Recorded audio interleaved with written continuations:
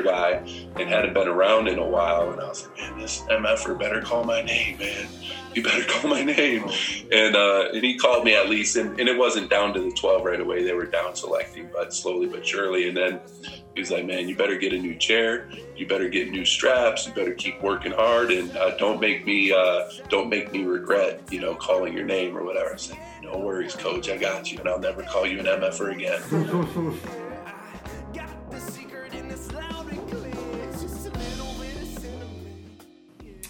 Awesome. So, Will, you're from Chicago, right? That's right. Grew up in Chicago. Okay. And so you ended up, I think I read you went to Illinois, correct? And did you get into wheelchair basketball at Illinois? Because you haven't been in a wheelchair your whole life, right? Correct. Yeah. So I ended up getting shot when I was 18. Had gone down a bad path, a wrong path when I was younger. Grew up in a tough part of the city of Chicago. So when people say, you're from Chicago, I'm like, yeah. And they're like, well, Schaumburg? And I'm like, no, not Schaumburg. I'm from the city. And anyway, kind of blue collar, lower income sort of environment and whatnot. And ended up joining a gang and doing a lot of things that happened in that sort of context. So a year after I graduated from high school, I ended up getting shot.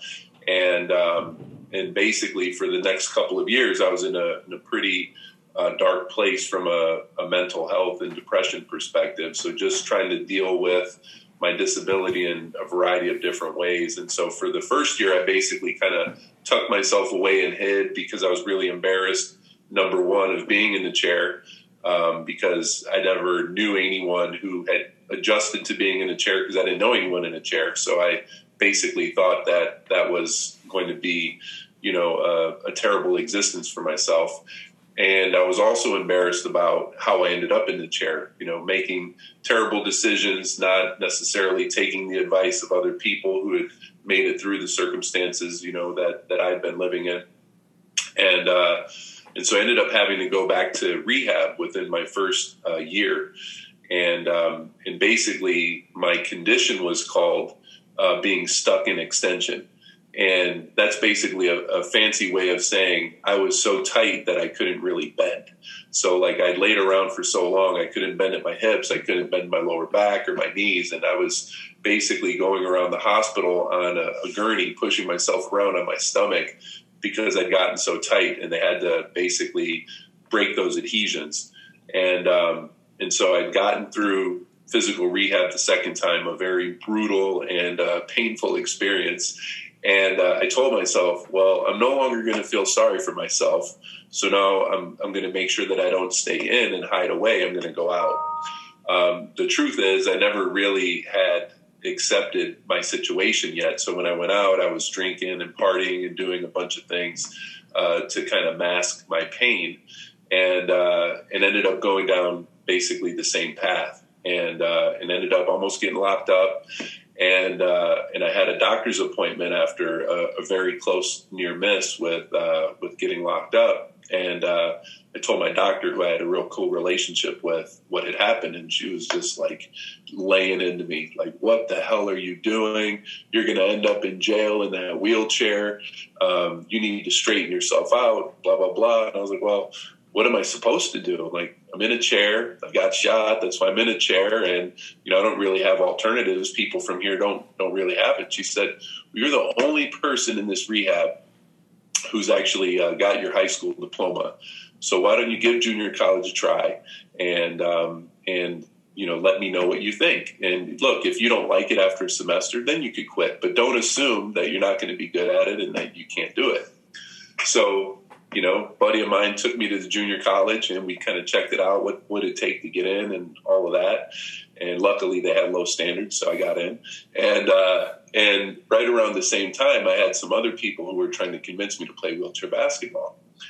I was like, man, I don't know, man. Like, wheelchair and basketball, like, those words don't necessarily feel like they go together. Again, like, I didn't have any concept or idea whatsoever about wheelchair sports, just because it wasn't mainstream. It's still not mainstream enough today. More people know about it, but it's still not mainstream enough. But anyway, they were just badgering me, big tall dude in a chair and whatnot. And so obviously they thought that I could help them out. So after them badgering me, some dude agreed to pick me up at my mom's place and take me out to the practice. And literally the first time that I was out there on the court was the first time I quote unquote felt normal in my chair. And so, just working up a sweat, competing, talking smack, whatever, felt like, okay, I found something that's really, really good for me.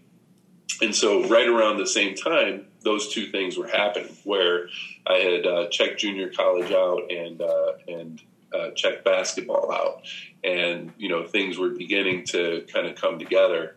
And so that first season I was playing for the Rehab Institute of Chicago, a lot of large rehab hospitals. They have wheelchair basketball programs. And it was a December tournament in Evanston, Illinois. And the U of I team was there because they played both collegiate programs as well as community programs. And the coach heard about me. He saw me. And he came over and he showed an interest. He kind of asked some questions and knew that I was doing my thing, going to junior college and whatnot. And it was like one of the first times that, someone showed that much interest in me for academics, so he started inviting me down for a campus visit, talked to me about getting into U of I. We both thought that might be a stretch, but we talked about what the process might look like. And it was crazy, man. Like up to that point, I'd never set a world record in my life. And with that coach, I set my first world record. Wow. What was that world record? So he told me, listen, well, here's how you fill out an application. You should take your ACT. You fill out the application, and literally, as soon as I filled out the application, like within days, world record time, I got my rejection notice that there was no way that I was getting into U of I. But this is what started the journey, right? So I finished that season. Several weeks later, we finished our semester, and literally, I got rejected from Illinois, but we decided that I would transfer down to the junior college in Champaign. So, that Friday that I finished my finals of junior college, I literally got on an Amtrak and basically had my couple of bags going down to Champaign, and that was like a literal metaphor for a big transition in my life. And then that Monday I was signed up for an interim session of summer school because we knew that I needed to kind of accelerate getting my hours and whatnot. But that was really what prompted my transition to get down to Champaign. And then it would take basically that summer and the fall before I got into Illinois for full-time education. And what was your previous experience with basketball? Did you play in school, in high school, or is this something that was totally new to you? So I played mostly organized baseball, so like little league, travel baseball, and then high school baseball. But I always just played pickup ball in high school. So I was a rare showing at my high school, being some white kid.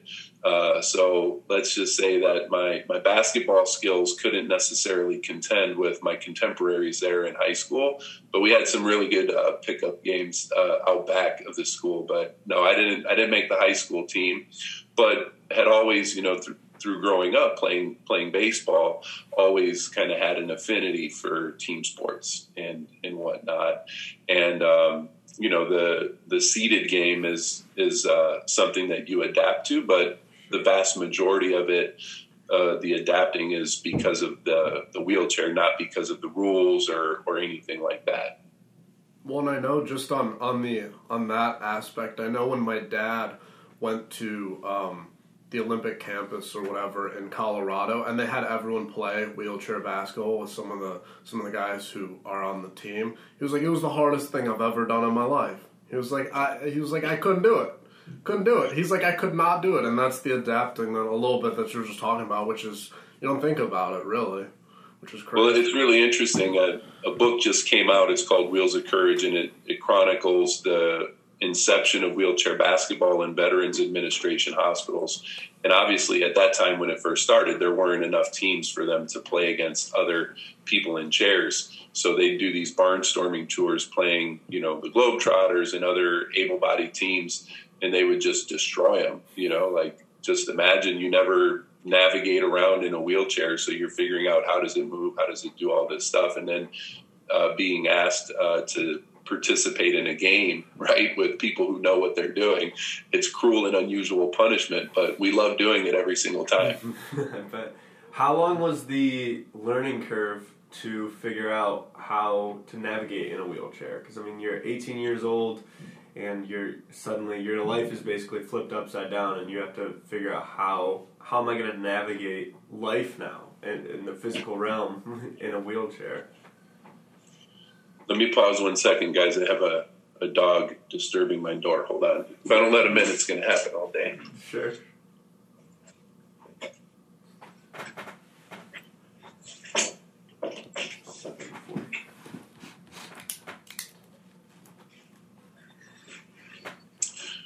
So I don't know if you want to ask again, or I could just go into it. You can go into it. We'll edit it in. Okay. Oh, good. So the adjustment to a wheelchair for the purposes of getting around in everyday use wasn't necessarily very long. When you're in rehab hospital, that's part of your rehab program, is that they're making sure that you can safely get around in the chair.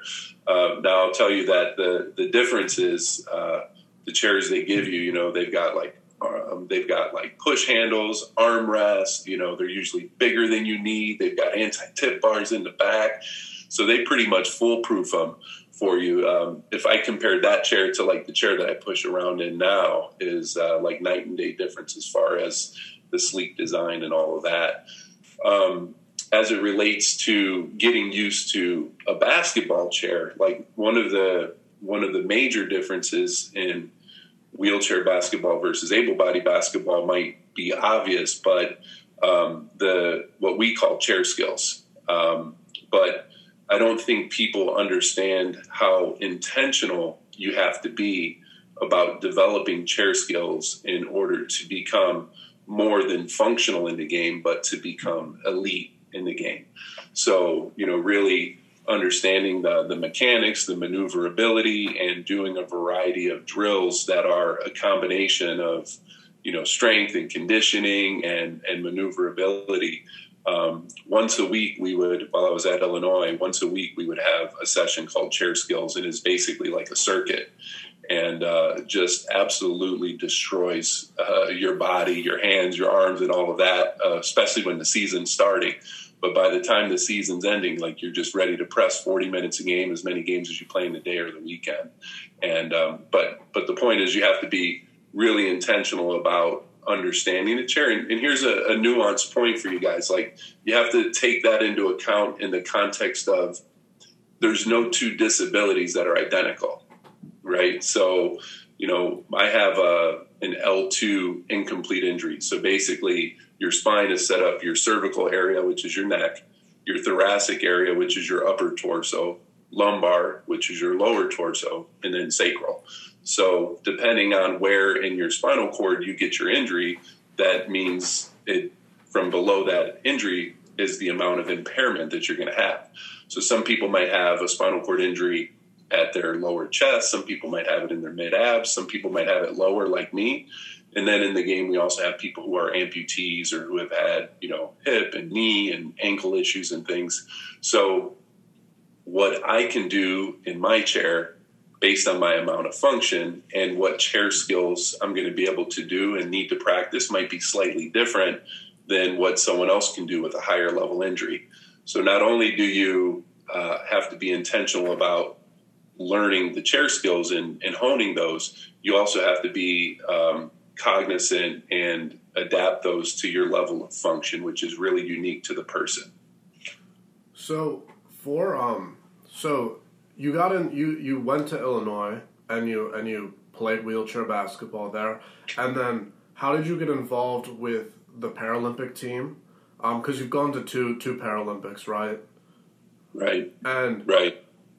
And then I have a follow-up question on, because I know Oscar Pistorius was the big Paralympian who made the Paralympics really jump out, and I'm kind of curious to know, like, what your first Olympic experience was like in, I think it was 2000, correct?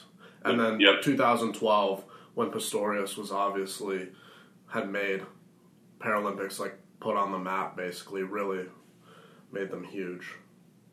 Yeah, I mean, my journey into the Paralympics, you know, the part of my rationale for being willing to go the junior college route beyond Chicago, down in Champaign, was, you know, through my research of understanding Illinois' history and the adaptive sport movement, Illinois' ability to produce Paralympians. It's not the only place that does it, obviously, but it's one of those meccas in the U.S. where they're pumping out, you know, great, not just students, but athletes, as well as people who can have a positive impact on the disability rights movement in the community, and so on and so forth. So I was consciously taking the longer path to a 4-year institution because I knew that getting to Illinois was going to give me the best well-rounded environment that I needed, and probably cost more money. But anyway, like being at one of the 12 to 14 institutions at the time that had a collegiate wheelchair basketball program, you end up having the opportunity to train at the most, you know, professional level. It's an amateur sort of sport, but, you know, as far as the high performance training that goes into it. And so anyway, it is like, by being there, I'm becoming more visible. By being there, I'm transforming the most quickly. By being there, I'm maturing the most quickly, so on and so forth. So essentially in 97, I got my first invite. And keep in mind, so I went down there summer of 95. I'd started playing in summer of 94 in Chicago. I'd gotten shot in summer of 92, or, you know, spring of 92. So some pretty big changes over that period of time. But by being there, training 6 days a week, and not just training basketball, but cross training and doing a lot of other things, really kind of accelerated my readiness. And I kind of have a good combination of frame, but also disability level. And there's a whole other conversation I could have with you guys on classification system of wheelchair basketball. All of those things combined to give me an advantage. Plus, when I got named to the team in 97, there was still time to prepare me for 2000.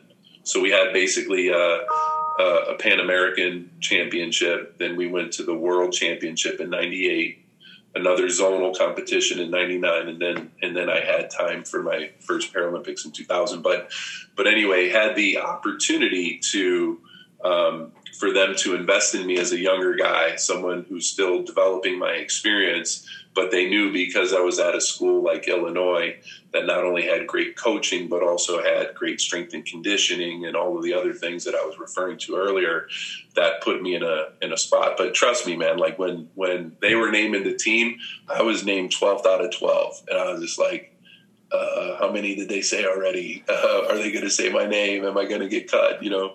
And when they said it, you know, you're just like, you don't want to celebrate because other guys are getting cut. But you know, you wait to get that one alone moment, then you're doing your happy dance in the hallway. You know what I mean? When you make the team, and for me, like, think of it as like from May of 92 to basically October of or, you know, September of 97 when they're naming the team. It's like that journey over 5 years, those ups and downs, like, to be able to get a uniform with the best 3 letters on your chest that you get to represent was a pretty remarkable moment. And if I'm correct, you guys won gold in your first, you know, bout at the America's Cup, right? Yep. We won gold there, and then And then, we play a variety of what we call friendly competitions. It's a bit of a misnomer, but, you're basically training all summer to get to whatever the major is. And so then we went, after that America's Cup the next year in 98, we went to Sydney, Australia for the World Championship, and we got gold there as well. But I was thinking to myself, like, what the hell? How the hell did I get to Sydney, Australia? I was like, this is not supposed to happen to people like me, or for people like me. And are you still doing school at this point, or are you full-time? Yeah, I'm doing, like a lot of people, they'll take a semester off, like if there's a major competition. But I did my Sydney Paralympics. I stayed enrolled and basically was just doing my studies from afar and whatnot. And the teachers are all pretty accustomed to having, Paralympic level people in their classrooms and whatnot. But even I remember fast forward to Sydney 2000, it was my last semester of grad school. And they're like, well, you can take the semester off and make sure that you finish on a high note. But then, you could play for us in the spring. You still got another year of eligibility. I was like, no, I'm good. I'm going to go get this Paralympic medal. I'm getting a job. That's what I came here for. Right. So. I don't need to finish with my A. Give me my degree and I am out. That's awesome. Well, like looking at it now, I'm like, man, I probably could have used another semester of college. You know what I mean? But at that point, like I was still collecting Social Security, disability, getting food stamps and all of that. I mean, I was a low income guy on public assistance. So like the whole concept of getting off public assistance and actually getting a JOB, that sounded pretty exciting to me. And the fact that I was leaving with my master's degree, because I basically went back-to-back bachelor's to master's. I was in the HR program there at Illinois and ended up getting a really good offer coming straight out of school. So I was like, disability checks or, graduate degree level checks. So it was an easy decision. Certainly. And so, were you playing with a lot of the same guys, during your time touring and while you were in school? Was it mostly the men you were playing with at Illinois, or was it, an entire team made up of people throughout the U.S.? No, it's interesting. Like, prior to that window, let's say the late 90s, it was mostly guys who were what we would call kind of like our pro division, whatever you want to call our top division in the NWBA. Used to be called Championship Division. Now it's called Division I. It was mostly guys who'd been at that level. And then in the late 90s, they were beginning to bring in a few people who were college age, and I was one of those people, although I was a little bit of a late bloomer in college as far as my age is concerned. And then if you look beyond there, it began to create this move towards bringing in more collegiate level talent and whatnot. So it was a combination of guys from throughout the nation who we were competing with basically through that period.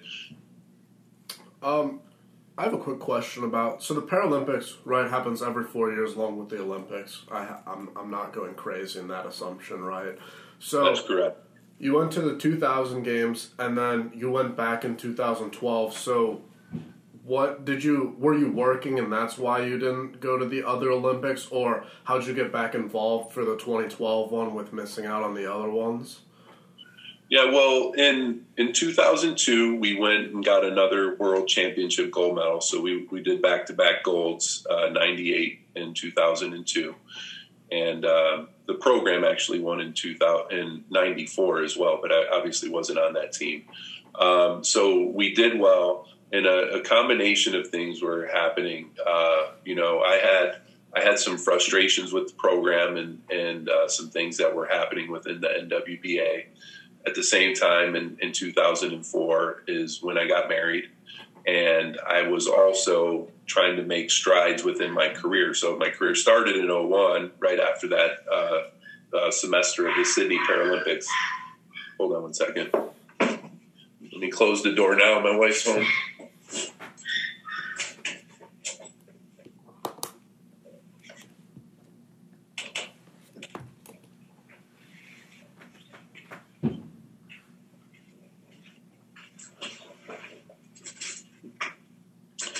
You think at some point I'd get a button where I could just like click it and doors open and close, but like I don't got it like that yet. Yeah. Soon enough. So I'll start that answer over for you guys. So the reason why I didn't continue after that World Championship gold medal is a variety of different reasons. First, I began my career in 2001, and I was beginning to make some good strides in my career. I had just made a move between 03 and 04 between companies, but also to move to Michigan, which is where my wife is from, and she and I got married in 2004. So career, family, and then I had a couple of disagreements with the organization at the same time. And then coincidentally, I ended up having a kidney removed because of when I was originally shot. My kidney was damaged, and eventually it ended up failing. So I probably was not going to be suitable for the team, but I was beginning to kind of make a move out of the sport for a period of time to really kind of hunker down on other priorities in my life. And then coincidentally, when I made another career move from Whirlpool Corporation in Michigan to come to Northeast Ohio and work for the Goodyear Tire and Rubber Company, that was in late 2008, and you'd be fair to say, like, who the hell was making a career move in late 08? Like, the economy was taken, right? Like, it was out of control. But I made the move, great move to come here and work for Goodyear. But one of the silver linings as well is when I made the move, like, I found out that they had a local team, and I was like, let me just reach out to these guys. Like, I can stay in shape. I haven't played in a while. I love the game. Yada, yada, yada. So I dusted old Betsy off, which is my wheelchair, my basketball chairs, like literally spider webs on the freaking thing. Wow.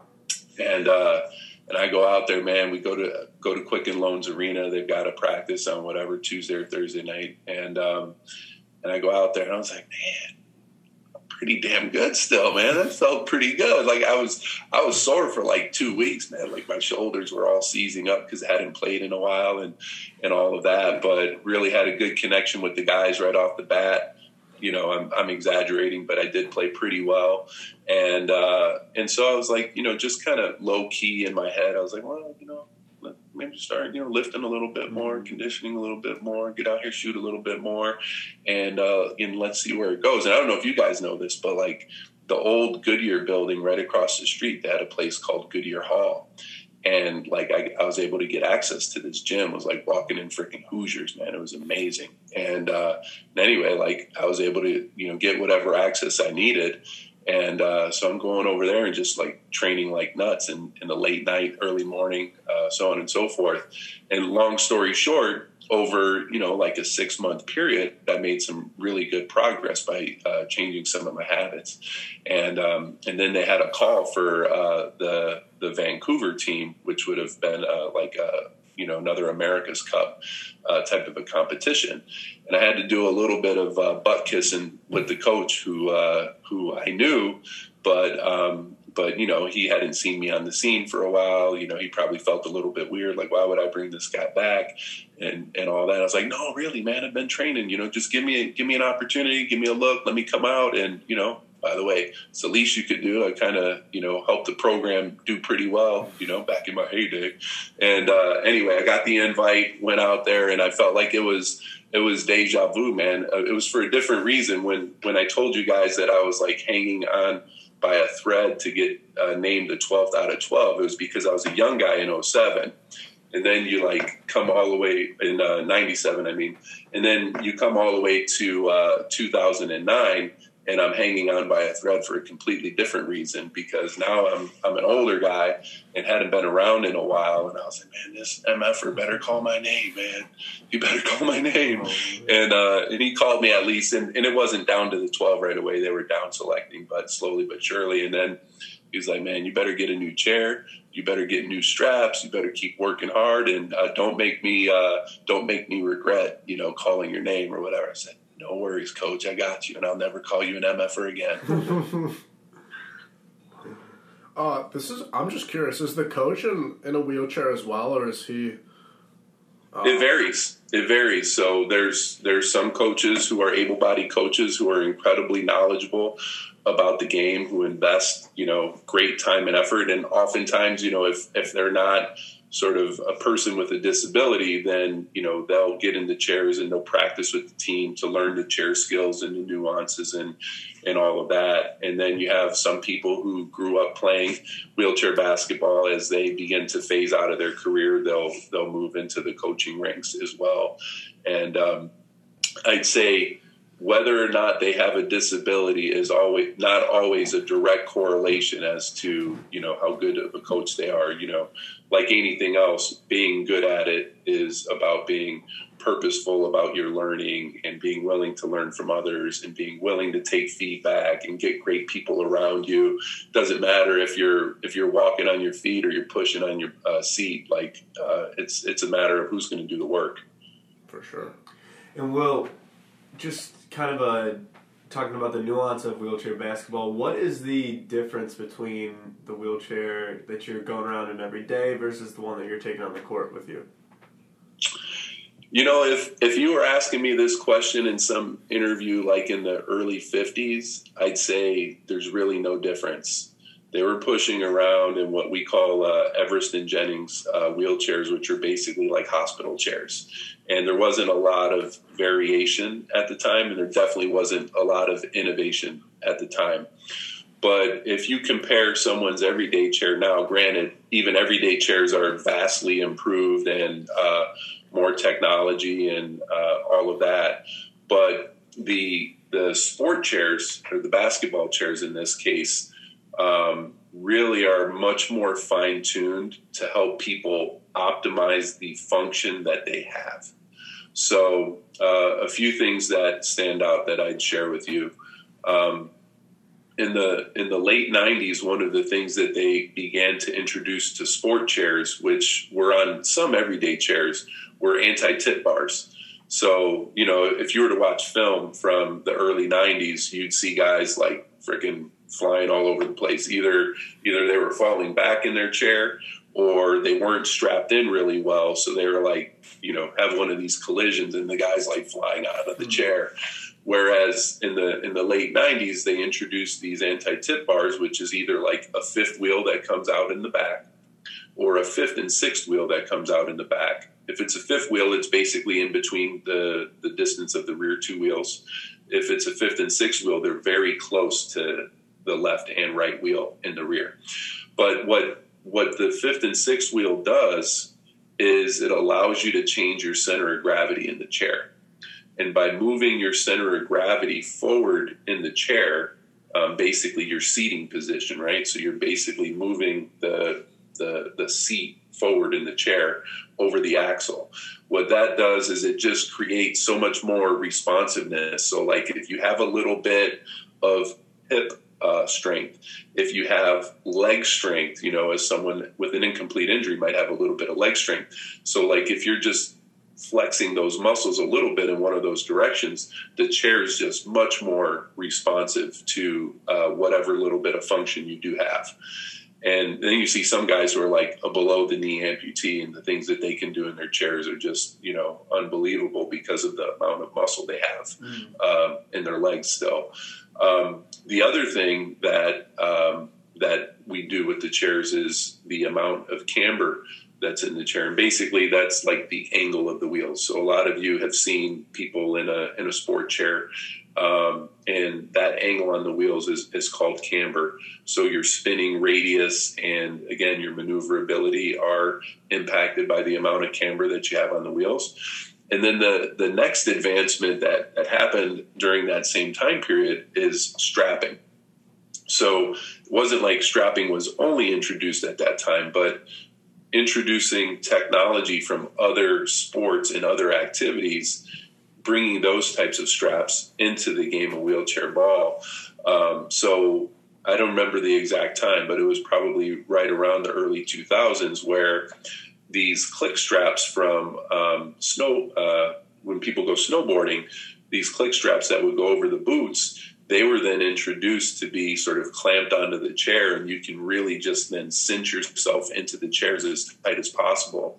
And you get one at the hips, one at the knees, and maybe one at the feet. And the whole idea being, with all the other technological changes that I mentioned, when you put these straps on, it really helps people become one with the chair. So you're sort of part of the chair. So in this case, when you have one of these collisions and you go falling over, like the chair stays attached to you. But like the speed of the game, the pace of the game, the tactics and maneuverability of the game, all of those things have changed significantly. And there's a variety of wheelchair manufacturers in the U.S., several of them sponsors of the NWBA, who are doing amazing work to continue to make some of those tweaks to the technology so that we can put as athletic of a product out on the court for our fans as possible. Wow. Yeah, I mean, I really had no idea how much the thought and the engineering behind these athletic wheelchairs. And have you seen, just since your experience, starting back in the late 90s, even to 2012, how was the evolution of the chair and the game, in your experience? Well, I think a bigger transition happened like right at that time. I wasn't necessarily aware that it was happening and that, these guys before me were pushing around in frickin' Sherman tanks, but they were. And I think, since then it's been probably a little more incremental. I guess one of the other things that the design engineers are always working on and contemplating is like what metal you select. Like, how do you find light enough weight metal that is still durable enough to take the contact? So, Quinn, I know you've had a chance to see wheelchair basketball, but for those people who haven't had a chance to see it, like one of the ways that I describe it is like a perfect combination. Like it's one part sort of brute force, and then it's one other part finesse, and how you're sort of alternating almost instinctively throughout the game, where you have one moment where it's just finesse and another moment where it's brute force, but like with this collision device that is a wheelchair, right? So like obviously you guys could say, well, basketball's force and finesse anyway, right? So like if you've got Shaq versus MJ, they're like two completely different talents, but they're both phenomenal talents, right? And in wheelchair basketball, you've got the aspect which is like just pure banging and every person can do it versus the finesse. Like think of going like Mach 5 in a wheelchair and just kind of shooting a finger roll off of the glass, while you're going full speed. Most people probably can't necessarily imagine that, but I promise you, first of all, you won't be able to go Mach 5. But if we pushed you Mach 5 and then you tried to finger roll a layup, like it's an amazing sort of combination to think about that. And I think most people are blown away when I talk with them, right? Like I'm always inviting people out or trying to get them to come and experience wheelchair ball. And there's usually a reaction such as the following. Afterwards, in some form or fashion, it's like this. Well, I don't really know what I was expecting, but that was more than it. And to me, it's like not an insult, like, oh, you guys are surprisingly, athletic. It's not like that. It's just like that. I didn't know what to expect with wheelchair basketball. Like I had a negative connotation of it. I didn't think disability in sport or wheelchair in sport go together. And most people, when they come out, like they're blown away. And then the next question is like, well, how do we see more? And that's our job, to figure out how to give them more of it and to make it easy for them to access it. Well, in the see more of it, do you think working with the NWBA now and going to Olympics, do you think the Olympics is the best way for people to watch wheelchair basketball, or do you think there are other avenues that could be explored to really promote it? I think historically I would have agreed with you that when you come around to that window of the Paralympics, there's so many eyeballs who are tuned in for that finite period of time. I'd say that the world does much better than the U.S. does on televising it. So even Sydney 2000, like they were broadcasting every game sort of nationwide. And then when I was in London in 2012, there were huge strides, as far as the Paralympic movement and things like that. And just the amount of inclusion, if you will, that was on display in London, and the way that Paralympians were treated identical to Olympians. It was amazing to experience. I'd say NBC in the U.S. has yet to kind of pick up on the same way that other nations have the importance of showing it. And so it's like NBC, rightfully so, they're like, well, the analytics say that we're only going to get such and such viewership in order to put this on. Whereas other countries that say, well, I'm not going to worry about analytics, I'm going to put it on, and that's going to influence the change. So not necessarily, it's chicken or the egg, right? Like in the case of these other countries, they do it because it's the right thing and they want to provoke change. Whereas here it's all about ratings, right? And if you can't prove that the ratings are going to pan out, you're going to go and make money in some other way. And so, like, as a business person, I get that, while at the same time, as a person who's trying to advance the cause of including people with disabilities, I'm like, come on, NBC, how about you take a calculated risk and you do a better job? Well, are there, on that, this is just a follow-up question, are there professional leagues in other countries is that what is being televised? Well, as it relates to my prior response, that has more to do with viewership of the Paralympic Games themselves. But there are professional leagues in other countries. So, like, if you were to go to Spain or Turkey or Germany, France, and some other places, they'll have their Premier League of wheelchair basketball. They'll have a B division and all of that. And they've done a better job in those smaller geographies of getting a manageable number of teams to be their top division, putting on a great schedule, great organization, and so on and so forth. So they do pretty well. We have a long way to go as it relates to that, and so that's sort of self-criticism, something that we could work on. But what I think is different in my response, so like based on where we are today versus several years back, I think with technology being what it is, Twitch, Twitter, Facebook, and all of that, the amount of access to publishing a game is so much easier to do. So I think more grassroots use of technology is making the game more visible to more people, which is great, because who knows how many times that it just shows up on someone's feed and you have a kid or an adult with a disability who didn't necessarily know that the game existed before, and now there's the potential for them to see that it's there and, come to our website and then find a way to get involved in the game. So I think technology is enabling a lot more awareness, which I guess is a statement of the obvious, but still needs to be said.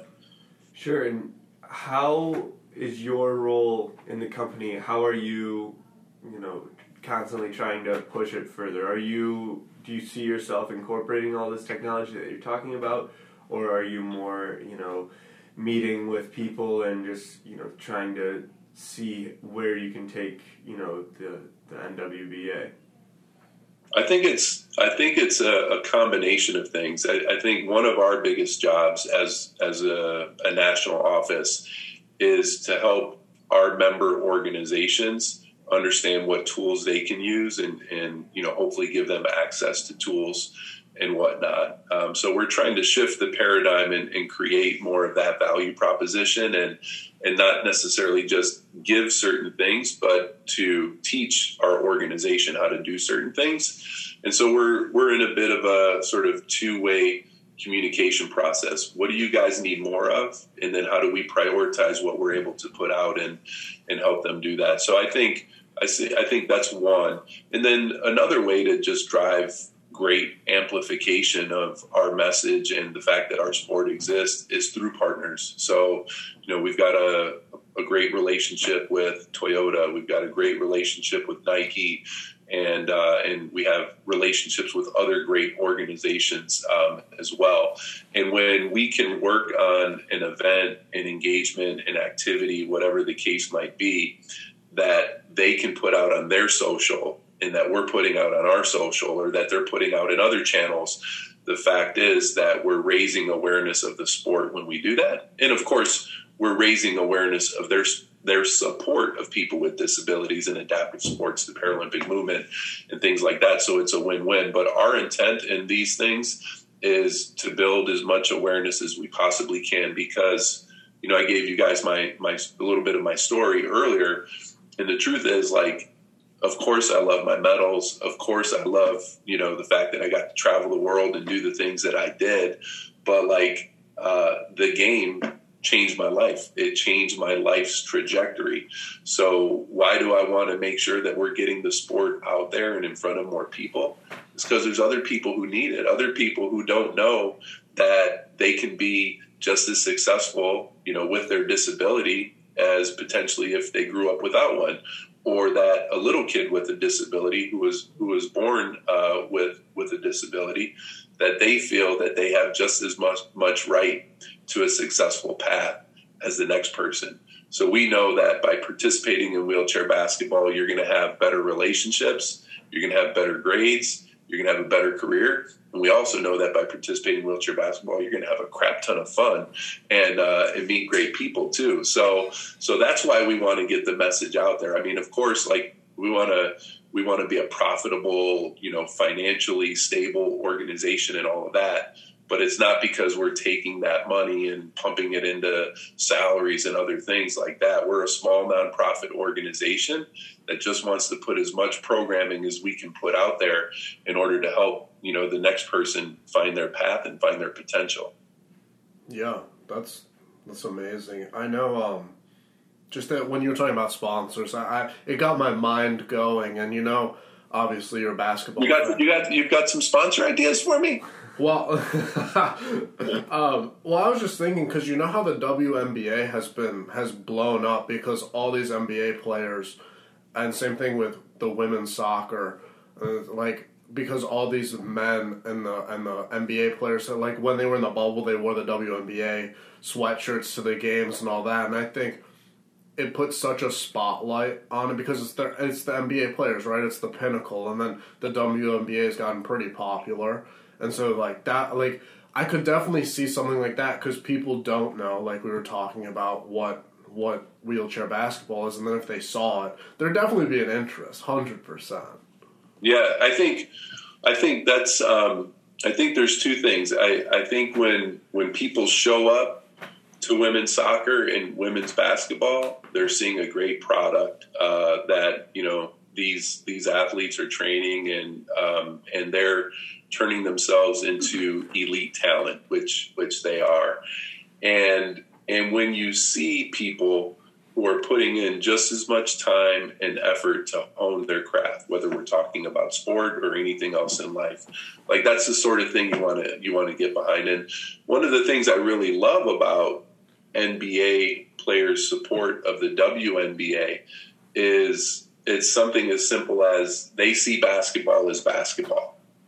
And, you know, it's kind of hard when you think about a lot of NBA talent, right? Like they've got like these 3 layers of insulation around them where they're just impenetrable to try to connect with some of these athletes and whatnot. But I really do agree with you that the more we get some of these people exposed to the sport, the more that they can play a role of being a champion, of saying, listen, you know, wheelchair basketball is a great sport. These athletes are phenomenal talents, and you should give it a look or give it a try or whatever the case might be.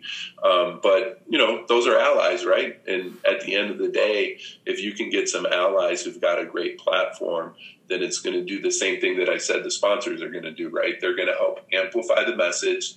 They're going to get more eyeballs on it. And what's the benefit of that? Not just numbers, right, of viewership and all that, but that viewership is going to lead to converting people who aren't otherwise participating to get them involved. And why do we want to do that? It's for the same reason I mentioned earlier. Well, you are arguably the CEO at one of the probably the toughest points in history. I mean, navigating the current social climate with the pandemic. How has that been for you guys, and how have you been, dealing with this current situation? I'd say there's sort of like two sides of the coin. On one hand, being a 71-year-old organization, which the National Wheelchair Basketball Association is, we've been through some ups and downs, and we're inherently made up of people who are resilient and understand how to work through, whether that be trauma or drama. Either way, we've been through the ringer, and I'm no exception to that. At the same time, we've had significantly negatively impacted revenue. And that puts us at a very clear risk as an organization to find a way to deal with that, because no one wants to be associated with a 71-year organization going under, right? Like, I certainly didn't sign up to do this job to allow the organization to be at risk, but I feel really proud of the work that we've done over the last 18 to 24 months to make sure that we've got a lot of the fundamentals in place to kind of weather this storm. But make no mistake about it, man. Like, every day I'm waking up, it's to figure out ways to bring in more revenue to make sure that we can come out of this on the other end stronger than we went into it. But it takes great partners, so I mentioned earlier, Toyota, they've been a great partner with us through this. Nike and the Challenge Athletes Foundation help us come up with some virtual training programs as well, called the Training Zone. And the USOPC, United States Olympic and Paralympic Committee, they've been incredible for the NWBA from the perspective of helping us understand the situation we're in, helping us navigate it, and providing some support. Because we're not just, the grassroots programs across the country, we're also accountable to field the team for Tokyo. So because we do both of those things, that creates our relationship to the USOPC, and they've wrapped their arms around us and have made us better throughout this period. Wow. And so you guys are still planning on heading to Tokyo? Yeah, so basically they delayed it by 1 year. Sure. They made that decision earlier. I think everyone's waiting with bated breath, hoping, that, the various vaccines that are soon to get emergency use authorization, that they can hit the market quickly and create confidence that we can move forward. I mean, there's a ton on the line relative to Tokyo, not the least of which is, like the rights holders and the sponsors. But more importantly than that, from my personal perspective, is the fact that you've got athletes who were training for 4 years now deferring other priorities in their life to train for a fifth. And I'd argue that if we are able to pull Tokyo off and go there and compete, it's going to be one of the most emotional Paralympics and Olympics in history.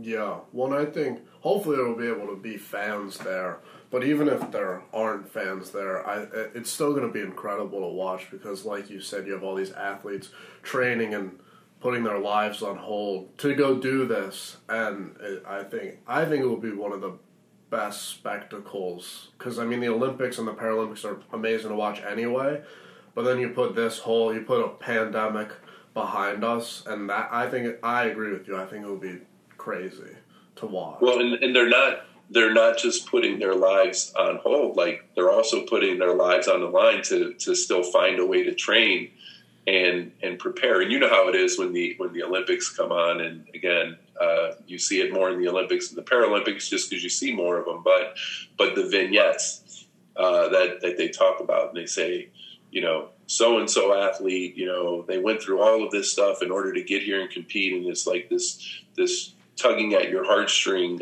story. And there's going to be so many more of those people who've experienced loss, and all of that. And I'm hopeful that there can be some Paralympian vignettes as well to talk about their journey to the games, which are, without exception, there's usually some type of traumatic event that was experienced on that journey to achieve excellence. Absolutely. Yeah, I'm looking forward to hearing that, and I hope that the Paralympics gets, the spotlight that it deserves. And so, moving forward, you guys, you'll weather the storm of COVID, hopefully, and where do you personally want to take the NWBA? With your time left as CEO, what would your 5, maybe 10-year vision be for the association? Yeah, the first thing is that we've got a more engaged and satisfied current group of members. So what would bring that about is by making sure that we're listening to what their needs are and that we're providing tools and resources to make these grassroots programs more sustainable tomorrow than they are today. So whether that's giving them fundraising tools, giving them coaching tools, helping them understand how to run a small nonprofit. Like we're much more than a sport organization. We're like 50% sport, 50% nonprofit. So if you're a great coach out there in the field running a program, that doesn't mean you're great at running a nonprofit. And if you're great at running a nonprofit out there in the field, it doesn't mean that you're going to be great at, developing your talent. So we need to figure out a way to continue to help them become great at doing both of those things. That's number one. And then the next most important thing for me, beyond engaging the current audience, is figuring out how we can expand and, make the sport more well-known, and making the pathways for people to come into the sport easier, and making people's progression through the sport easier. And what that leads to, so like that's sort of a leading activity, right? But an outcome of that should be sustained international excellence. So when you think about the benefit of bringing more talent into the pipeline, that creates competition, that elevates the level of play. And what that should do is give us, and first of all, we've got the winningest record internationally, in the history of the game. So let's not forget that. But we want to be on the podium every single event, and we want to be on the top of the podium every single event. So what are the things we need to do at the foundational level and at the pathway level in order to increase those opportunities to do that? And the last thing I'd say is, well, what does that take? It takes great partnerships, great sponsorships, and being able to be a good partner to other organizations where they want to work with us in order to do that. So those would be the high level. And obviously, I'd love to have, a great league that could be on television, that could become the benchmark around the world. But we have a few other things to get in order before we get there. For sure. And well, this takes us pretty much to the hour mark.